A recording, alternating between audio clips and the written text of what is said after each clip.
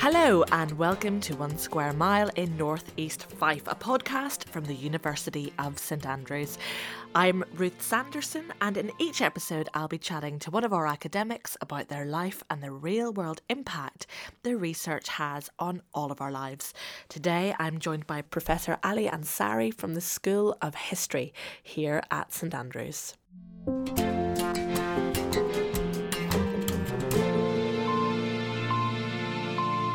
Obviously, I'm Iranian by origin myself, so I have the languages. I have Persian. I've always been fascinated by history.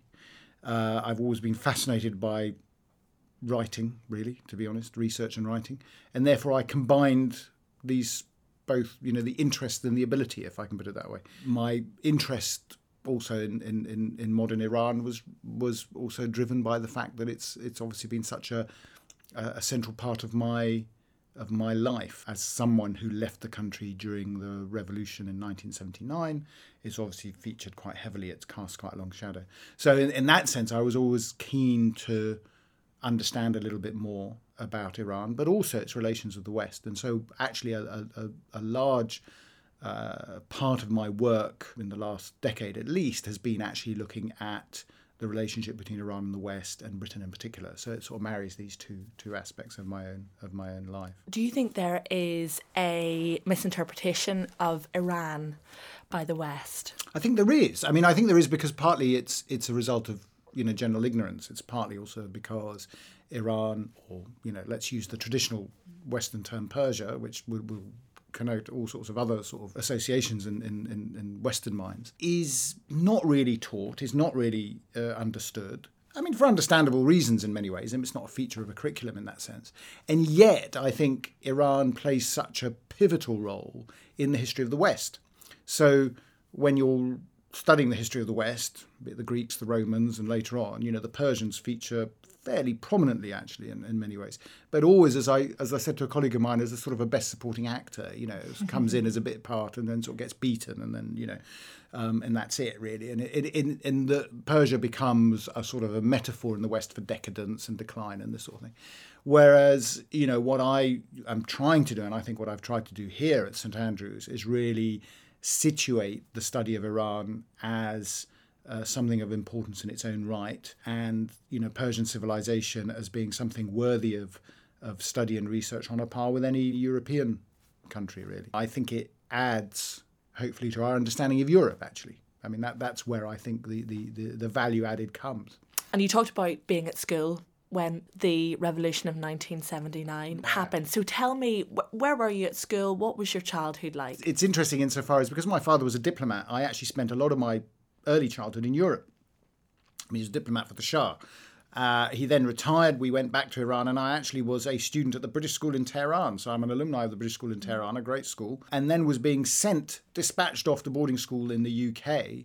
Interestingly enough, in the summer of 78, which is just about as the revolution was kicking up steam in Iran. Of course, the interesting thing for those of us who sort of study the period in retrospect is at the time, I didn't think I was leaving the country forever. We all thought, I just thought I was coming to school. Obviously I was quite young. I think I was 10, and we knew there were problems, but nobody actually took it too seriously. And then, of course, the whole thing unravelled by the time I'd got to the UK, started school that September. The situation in Iran was getting worse and worse and worse. The rest of the family then came out. And, the rest is history, as they say.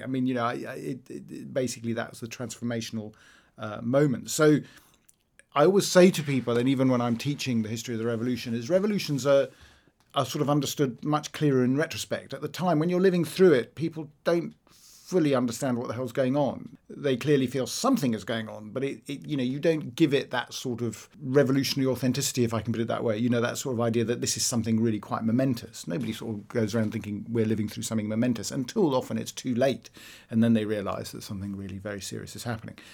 Certainly for our life. So that's, my background really is that, I spent very little of my younger life in Iran, per se, probably about 4 years. And even then at the British School in Tehran. But it's the whole experience, my family, my background, whatever, it clearly does leave a large sort of imprint, on the way you look at things. It's interesting talking about spending so little time in Iran growing up. I wonder if the lifelong obsession, if I can call it an obsession, because it's not just a job for you, Alan, really, is it? Yeah, vocation, yeah. The lifelong vocation into the study of Iran and trying to make sense of it within a Western context. Do you think there's part of the young Ali who kind of wishes he'd been at home more, or wishes that he'd spent more time in Iran? It's interesting that is it almost like a surrogate trying to understand it? I do think undoubtedly there's an element of, what drives us to sort of understand and is to try and make sense of something that was at the time fairly nonsensical, But in many ways, I think that drives a lot of research, is the attempt to try and make sense of what we ultimately think is a world of nonsense, to sort of paraphrase a sort of a Nietzschean phrase, I have to say. But it's so for me, and I think you see that a lot in other historians and political scientists and others who come, for instance, from Eastern Europe, other countries around the world that have experienced political trauma of one sort or another. There's an element where it fosters a degree of creativity, if I can put it that way. You're forced to confront things and you're forced to think about things. And, one of the interesting things about Iranian or Persian history in that sense is the tremendous history of political upheaval can often be juxtaposed with tremendous periods of creativity, artistic and otherwise. And it's because people ultimately are trying to make sense of the world around them. They're trying to explain it. And you see this also in Europe, obviously, in different periods. But undoubtedly it has some sort of bearing. I mean, I should also add to that when I was much younger, I didn't always think I was going to go off and be a historian or writer or anything. I had other completely unrealistic ambitions. So, I think, I'd like to do all sorts of exciting things. Obviously, as once you go to school and realise you're absolutely hopeless. I had a really keen interest in biology, for instance. My chemistry was so beyond useless that obviously it wasn't going to work out. Whereas I find I could write essays quite well. And I had a supposed flair with the English language. So because of that, obviously that directs you. So, the point about it really is to say that there is a sort of an interest, obsession, if you will, but it's got to be matched by that sort of thing that you think you have something to contribute as well. If I didn't enjoy reading and wasn't capable of stringing a sentence together, it would have been a difficult option. I think those two things have to come together, really. So you left school.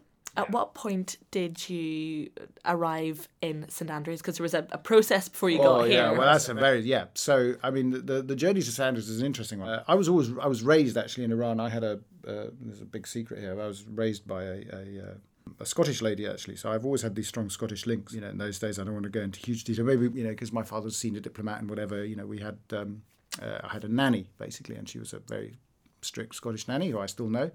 And so I knew Scotland quite well, actually. It was interesting. I had connections to Scotland through her. But I never imagined, really, I'd be here. In academic jobs, you basically go where the jobs are. I don't sort of choose to come. So when I finished I did my PhD, I did all my education in London. I was very unimaginative, I have to say. And I, did my first degree at UCL, and then I moved to King's. That was very bold, going down the Aldwych, and then ended up in SOAS, where I did my PhD. And initially, interestingly, and I always say this to people, I say when you apply to Standards, you always have to apply twice. You get rejected once, and then you come back years later and you finally get the job. So after I'd finished my PhD, I'd actually come for a job here. It was a temporary job. And I must admit, I was slightly daunted by it all, because, you arrive for an interview in October. It's very dark. There's the Lucas Air Force Base. You think, oh my God, you get off at the station. I have no idea where I am and what am I doing here. And, having someone who'd been in London all his life. Anyway, I came for the interview. I thought I actually gave the interview of my life, actually, to be honest, but no such luck. And I ended up actually going to Durham. And then I was in Durham very happily for about 5 years, had a very, very short stint, I have to say, in Exeter. And when I was in Exeter, I suddenly got a call from a good colleague of mine in St Andrews. He said, where the hell are you? There's a job opening in St Andrews and, would you be interested, whatever? And I thought, crikey, I would be, but I've just moved and all this. So after a degree of consultation with people, and I think, what do I do? I mean, this was also the job in St Andrews would have been a promotion. So I thought, I've got to take this seriously. So I applied and I ended up coming up here. And I kept thinking to myself that I'd always planned my sort of academic strategy for work was that eventually I would, I'd be in Durham, and I'd be zoning back into the home counties. Mm-hmm. And as it happens, I've been going in the reverse direction. So I ended up in 2004 actually out here. Unquestionably the best move I made, I mean, to be honest, because I used to be in basically an area studies department, both in Durham and Exeter. They were Middle East or Islamic centres, Islamic and Middle East centres. And I always wanted to be actually in a history department. I always fundamentally wanted to be seen as a historian first, and then my speciality being the Middle East and Iran. I didn't want to be, in terms of my own self-identification, in that sense, I didn't want to be seen as purely an Iran specialist. Even though that's such a strong feature, I wanted also to have, a good understanding of the discipline. And of course, St Andrews has one of, if not the best departments, schools of history in the country. It was a really fortunate opening, and never looked back really. I mean, to be honest, so it's been really, really good. And because St Andrews has the advantage, I think, of one of the top universities in the country, and yet, interestingly enough, for me, it's small enough to be manageable. There's an attraction to that for me. So it means that if there's an issue, there's a problem. Obviously, I've come here at a much more senior level in terms of, my academic sort of role. I came here as a reader, and I'm now obviously a professor. So the longer you're in any place, you get to know people. But I always found the management structure here was always much flatter than other places. So, you were able to communicate, get things through. I've been able to engage with colleagues from a wide range of backgrounds, be they medievalists, other sort of areas. Of course, St Andrews history in the last few years has become much more global in its sort of look. So, there are people who work on India, the Far East.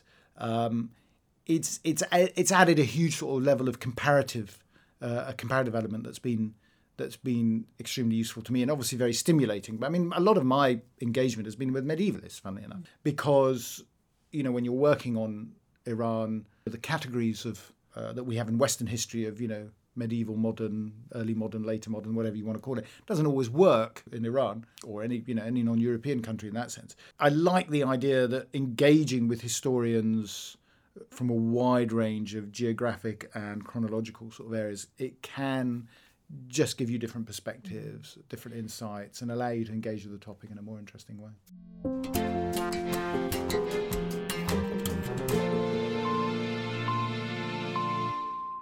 It's a fascinating time to be a historian, and maybe quite a challenging time to be a historian, because there is a certain amount of revisionism going on at the minute where you're having to look back and go, okay, we need to actually tackle the question of empire head on, or where do things in our collections come from head on, and more so now than ever probably. Have you found that in the school? You do. Obviously you've got to be sensitive to various developments, norms and others that come out. But the interesting thing for me, of course, is dealing with Iran. The Persians have never had a problem with their empire. It's the Europeans that have a problem with their empires, and I find that quite interesting. I also find it quite baffling that people can talk very, very positively about the Mongol Empire, but struggle to say anything about the European colonial empires. Empire is certainly, from a Middle Eastern perspective, until the modern era, has been the normal state of affairs. So good or bad, ill or whatever you want to call it, these things are a fact of life, and you sort of study them. I think it's clearly important. And one of the interesting things, you see, for instance, if you're looking at history in Iran, just to be, modern history in Iran in particular, but actually any part of history, it's deeply political. My thesis was always about the uses and abuses of history. So I'm fascinated by historiography, the way in which people use history for their own political agenda. But my focus was all on Iran, And one of the things about British history, if I can put it that way, in a sort of a collective way, not American actually. The Americans have always been quite politicised in some ways about the founding fathers and the revolution and sort of thing. But British history was always, to my mind, quite settled. It was almost quite boring. People just didn't really have those contentious issues in the way that Europeans have, and certainly people in the Middle East have, which is a much, much more contentious, politically charged.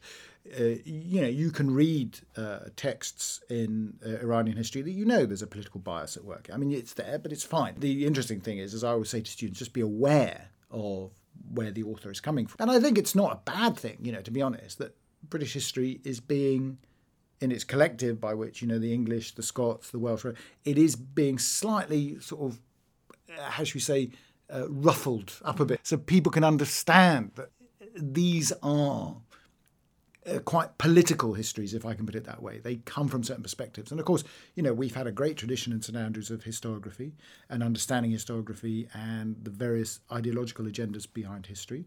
I think that's great. I mean, I think it's important for students to begin to appreciate really how even the most pedestrian history, if I can call it that, pedestrian's the wrong term. I mean, maybe the most, orthodox or standard or what we assume, often has a germ of a sort of a political agenda behind it. And we need to understand it. And I think all these things now, I mean, with these, I must admit, I mean, I do think some of the debates are also coming out of ignorance. I mean, in the sense that it's become so politicised that people actually don't pay enough attention to what's going on in historical records. I'm a strong believer in judging the historical record on the basis of, as a historian, your role is to understand how people saw the world at the time, not to apply our current standards to them necessarily. The whole point of progress, of course, is that we have advanced from them. And of course, that's right. I mean, we have progressed in a different direction.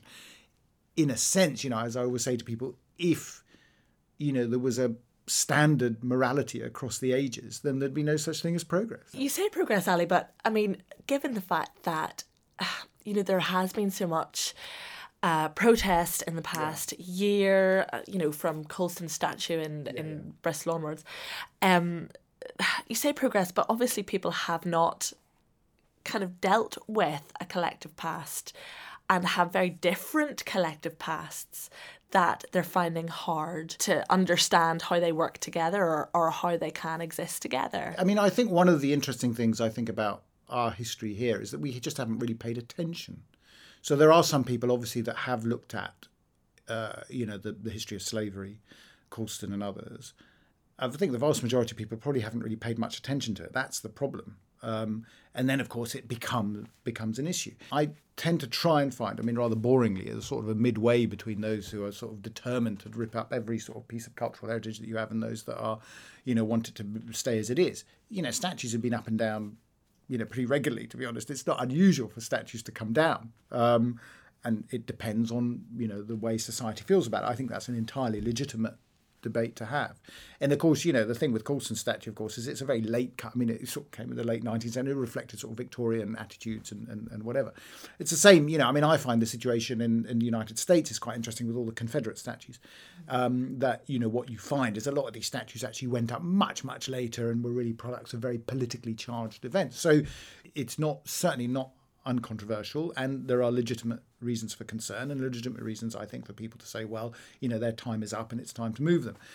I think the wholesale sort of upturning, in a sense, of a country's cultural heritage is not helpful. I think that needs to be much more carefully thought through, because it can disrupt things too much. If it encourages, from my point of view, a much more serious conversation about history, great. I'm all in favour of it.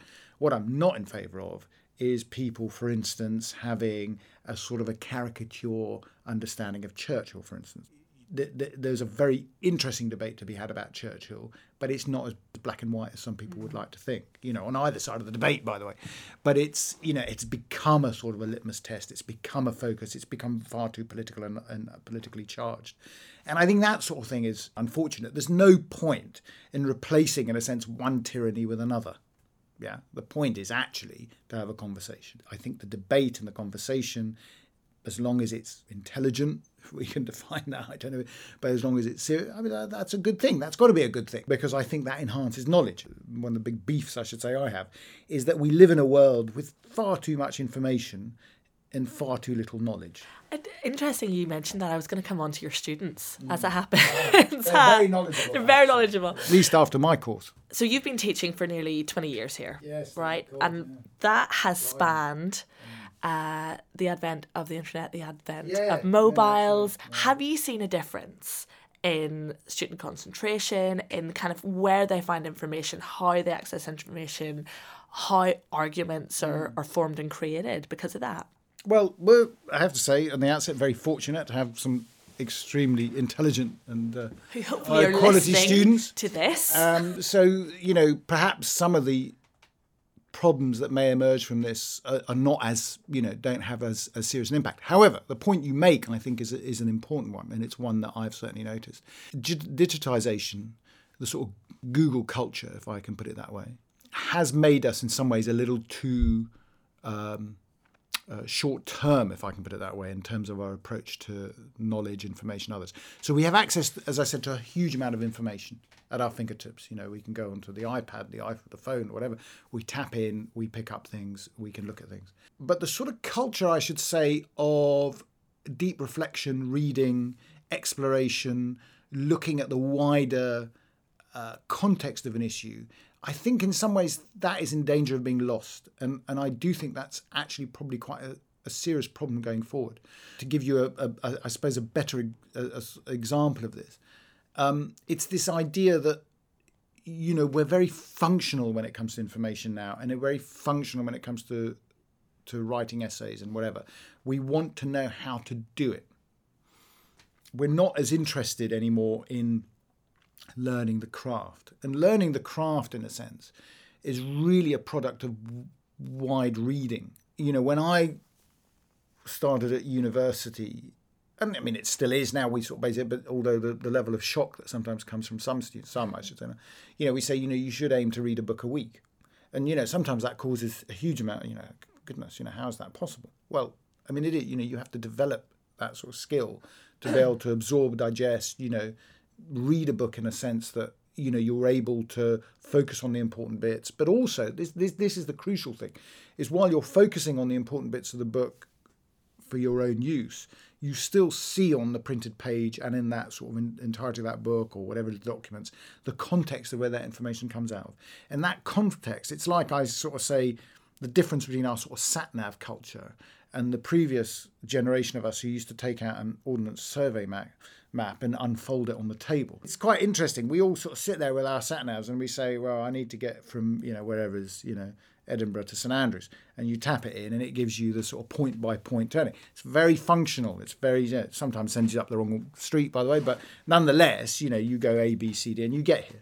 Previously, what you do is you unfold the map and you get to the same point, but at least you see where Edinburgh is situated vis-a-vis St Andrews. The hinterland is there. I do think that is an issue, and I do think that will be a problem going forward, that the way in which information is organised will affect the way in which we think.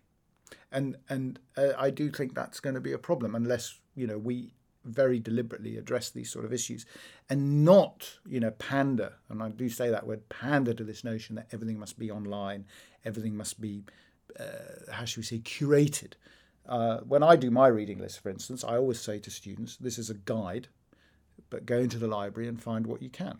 Feel free to explore. I'm not going to, I'm not going to penalise you. This reading list is not some sort of doctrinaire, you must have, I'm not interested in that. I'm interested in you finding out new things. And it's simply to encourage them to feel free to explore. I mean, what's wrong with that? I mean, that's the whole point of research, surely. And some of the best work I've done, I think, when I go even to the National Archives and others, is when I'm not following the trail that has been carefully curated by someone else. It's when I say, I think I'd like to look at that file because it seems interesting. You may find nothing. On the other hand, you may find that nugget that you'd be looking for. And this is the thing. It's understanding the context.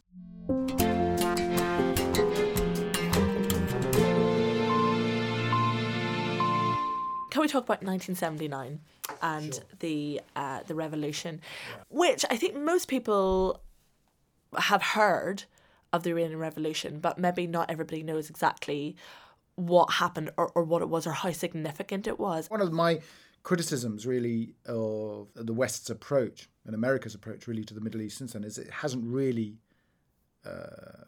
fully digested the impact of the 1979 revolution in terms of how it completely altered the diplomatic and political setup in the Middle East. To turn Iran, this great big country in the middle of the Middle East, if I can put it that way, sitting between Iraq and Afghanistan, And it's vast, it's resource rich, its population is large, it's well educated, although a lot of them are leaving. The fact that became a pro-Western leaning country to an anti-Western leaning country overnight has had a major impact on the rest of the region and also the West's relations with that. And I don't think people have really developed an idea of how to handle this. The sort of the Eurocentric element says 1989, fall of the Berlin Wall, end of the Cold War, this is the most important thing. I mean, that I wouldn't want to deny that. I mean, that's enormously important. But I think, interestingly enough, 1989 led to a degree of complacency, of course, in the West. We won. and I mean, I remember at the time, people were, well, crikey, it's a bit short-sighted, because one of the advantages of the Soviet Union being around is you had a very sort of fixed, clear, understandable enemy. The minute you take that opponent out of the equation, you lose focus, and I think people started to lose focus. And 1979 and the revolution in Iran, as usual in history in a sense, became something of a marginal actor, something that happened just off stage. Whereas actually, my entire argument really has been is you've got to move it a little bit more, if not centre stage, it's certainly on the stage, and you need to sort of be able to sort of see how that impacts on wider issues. I think obsession, if you're with the Cold War, entirely legitimate in some ways, but it was an obsession that basically blinded them to wider issues. And you see that in Afghanistan, of course, in the 1980s when they support the Mujahideen and the radical, Islamist forces against the Soviet Union without really thinking of the longer term consequences of what that might mean. But my issue really with that, and particularly with Afghanistan, and we've seen more recently, but also earlier on, is that always the West tends, it's a bit like, someone said to me, it's a bit like a lighthouse. It sort of briefly flashes onto an area and it moves on very quickly. So it doesn't focus on to really understand the nature of the problem and try and solve it. It sees things in very sort of piecemeal terms. And I think also with Iran, I wouldn't want to say that people have not tried to sort of reconcile themselves with the revolution in some ways or try and deal with it. That their strategic patience, if I can put it that way, has been very short. So when they don't get the result they want, they just sort of say, well, let's forget about this, it's too difficult. Actually, the fact that it's difficult means it just needs more resources and more attention to detail. You shouldn't lose interest, because actually it's hugely important. I mean, imagine, if you will, if Iran tomorrow suddenly had another switch and became pro-Western, it would transform relations in the Middle East, Afghanistan, Iraq, the Persian Gulf, it would be transformational. Unfortunately, far too few people think in ambitious terms like that. Let's talk about the importance then of 79 and how we are still feeling it in our lives today. I think in a very simple sense, I mean, geopolitically, it completely alters the balance of power in the Middle East. That's one thing which, obviously creates certain elements of instability that go forward. And then, added to by post 9/11, the removal of Saddam Hussein, the removal initially of the Taliban, of course, obviously weakened those regional powers, and by extension strengthened Iran, in the middle by default. But I think the other main point really is obviously this ideological shift and the sort of the introduction, in a sense.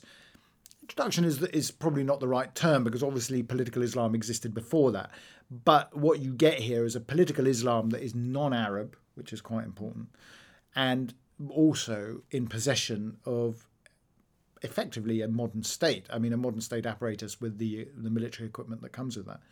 So this is a wholly different, being in that sense. The ideology that is sort of introduced into that, I think it's had various variations on the theme. And I think, there are various times in the history of the Islamic Revolution and the Islamic Republic since 1979 where politicians there could have chosen different paths, by the way. I mean, it could have gone a much more democratic route. It has decided not to.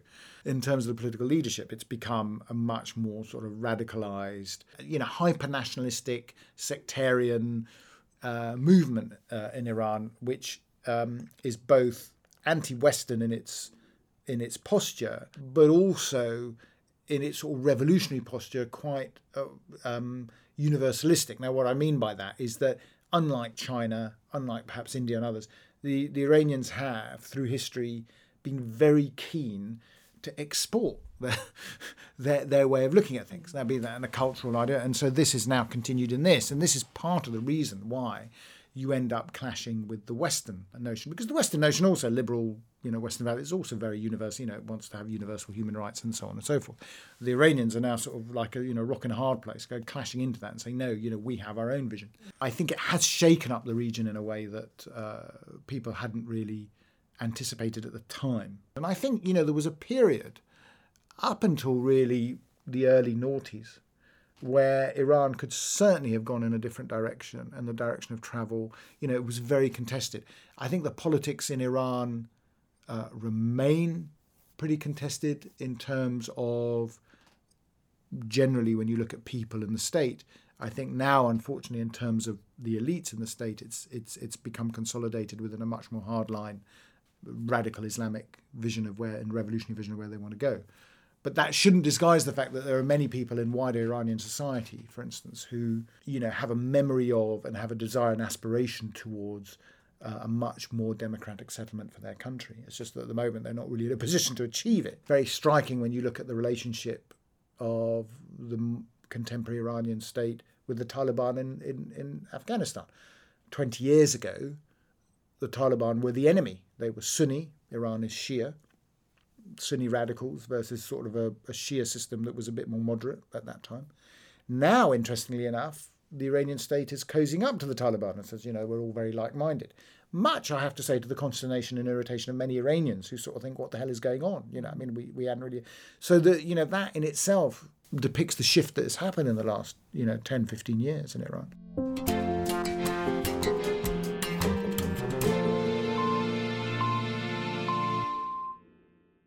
How do you think politically today Britain interacts with Iran? I think, Iran and Britain have a very, I think in political terms, a traumatic historical relationship for obvious reasons in terms of the coup of 1953, for instance. But I think the relationship is very politically charged, particularly from the Iranian side.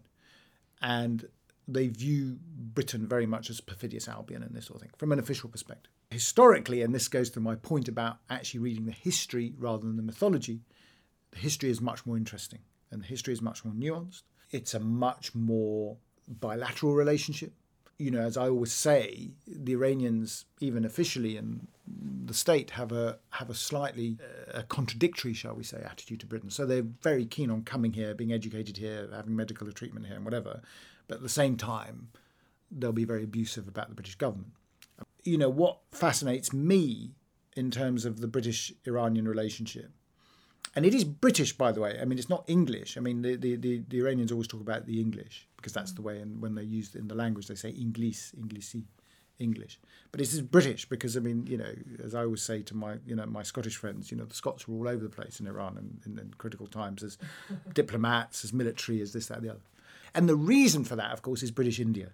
So British India is really a part, as I talk to colleagues here who work on India during the Raj and others in the East India Company, it's, Persian is the language of government in India really until 1857. So what's fascinating is that the Brits who were going to Iran for diplomatic, mercantile, political other reasons, they're coming mainly from India. They come from India and come from a cultural environment that's very familiar to the Iranians because it's partly Persian, and therefore they move in it. And actually one of the first historians of Iran in the English language was a Scot, actually, who originally came from Fife, Sir John Malcolm. And Sir John Malcolm was a sort of Governor General in India, went to Iran, I think 3 times at the beginning of the 19th century and wrote this monumental history of Persia, first of its kind in the English language, which, Walter Scott thought was marvellous. I mean, it was, it's a great tome. But he was able to do that, and I think his understanding of Iran was so good because he was in India and because he was fluent in the languages. His work, I think, has lasted. It's interesting that if you talk to people today on a political sense, they have a very caricature understanding of the relationship between Britain and Iran. The relationship between Britain and Iran, in my view, is much more interesting. But you need to read about it. You need to look at it. You need to pick out the detail. I think there's a lot of things that are coming out, and hopefully, as I approach retirement, I shall be writing a proper, detailed history of British-Iranian relations, which will look at the nuances from the 19th century onwards. And I think hopefully help to extricate ourselves from some of the caricatures and the stereotypes that come from both sides. But of course, Ali, there's more than that as well. There's feeding into various organs of government who deal with Iran. There's not many people with your knowledge and your skill set out there. So actually there's a real practical application for the knowledge that you have, which is a really important, privileged, I think, place to be in. I mean, you like to think that you have a sort of an impact. I wouldn't want to exaggerate, how much influence I may or may not have. Obviously, I've engaged a lot with politicians and government and others over the years. I mean, as others do too. And you like to think you're providing an insight, certainly injecting into the debate. I'll leave it to others to decide whether that's had a positive impact or not. What I can say is that, I've argued for a very, very long time now that languages, for instance, need to be invested in. And we don't. The point is, for instance, I always draw this contrast. The Americans, for all their flaws, do have a program of strategic languages which are basically invested in, and universities get benefits. And interestingly for me, while Arabic has been a language that people, obviously after 9/11 and others, people got very excited about Arabic. But as far as I'm aware, languages such as Turkish or Persian and others have not really had the same level of attention. And it's a great pity, because traditionally in this country, because of India, because of empire, if you will, Persian was much more widely studied than it is today. I've been at select committees and others where we've had evidence and we've argued very heavily for the fact that there needs to be greater attention devoted to language training, because these are long-term projects. But you have to start somewhere, if I can put it that way. Of course, I just don't think it has been done. And of course, that puts us, I think, at a disadvantage.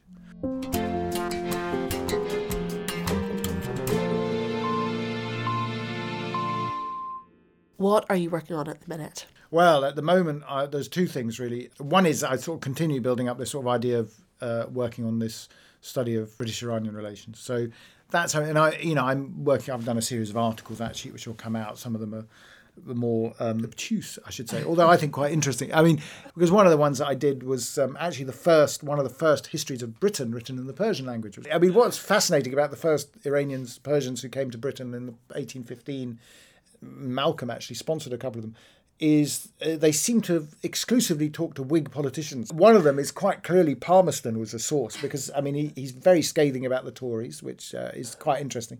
And but, the whole history of Britain is a very Whiggish history. It's like, the great triumphs of this. But, not uncritical. I mean, it's an interesting history. It's not a history as we would understand it, in terms it's much more anecdotal, it's much more narrative, story-like. For me, it was fascinating to see that Alfred the Great and Athelstan and William the Conqueror and others all turning up, in Persian. So those are sort of things, those are shorter pieces I've done. But the other thing that I'm still really, which is my bigger project, an immediate project, is really on mythologies, history and myth in modern Iranian political culture, is something that I think needs to be done. And it's really about, what we were talking about earlier, about the politicization of history, but what it tells us about the way Iranians think about the world around them. So I have sort of two tracks, basically. And of course there's overlap. I mean, there is overlap because, one of the British ambassador who left, who the revolution happened on his watch, there was obviously a post-mortem done of, why the British hadn't foretold the revolution. I mean, nobody did really, but, And he had a wonderful line in his response to this report, where he said, that we have suffered from a failure of imagination.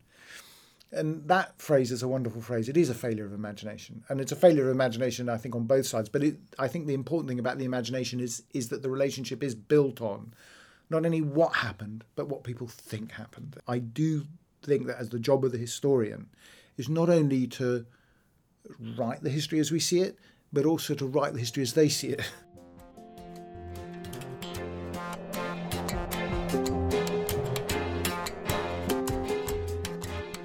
Thank you to Professor Ali Ansari for sharing his insights and explaining some of the work that he's doing here at the University of St Andrews. And thanks to you for listening.